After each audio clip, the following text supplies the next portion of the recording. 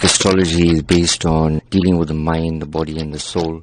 Because I'm a universal astrologer, so dealing with people would obviously be something that wouldn't be a religious matter. It would be more for universal humanitarian matter. So I believe that the soul doesn't have a religion. Astrology is more about guidance.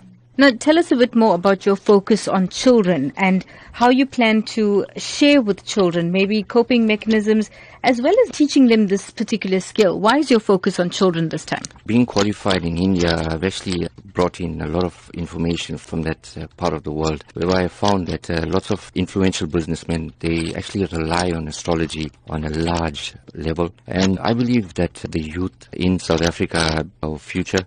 And if we give them a better understanding about themselves, not around us, we don't want to know anything around us. If we understand ourselves from within, we'll be able to adapt to the surroundings. From a teaching aspect in terms of astrology, I would actually advise them about character analysis, personality traits, more importantly about bringing out the best kind of qualities in them that will actually help them to grow and to become future leaders.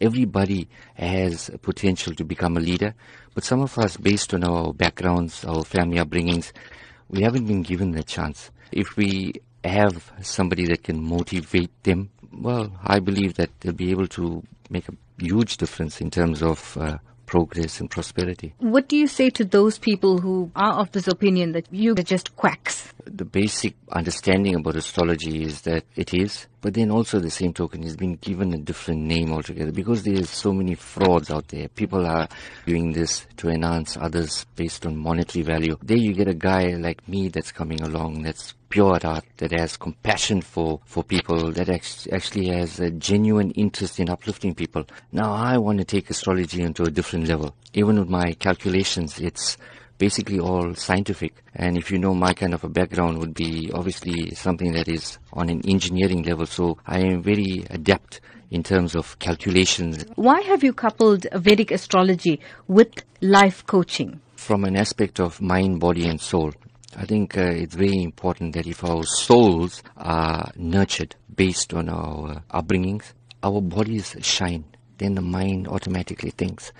And in order to have the mind thinking, and in the fast way that we are living at the moment, Vedic astrology and life coaching would obviously be something that I'll be adapting into a mind, body and soul aspect in terms of growing.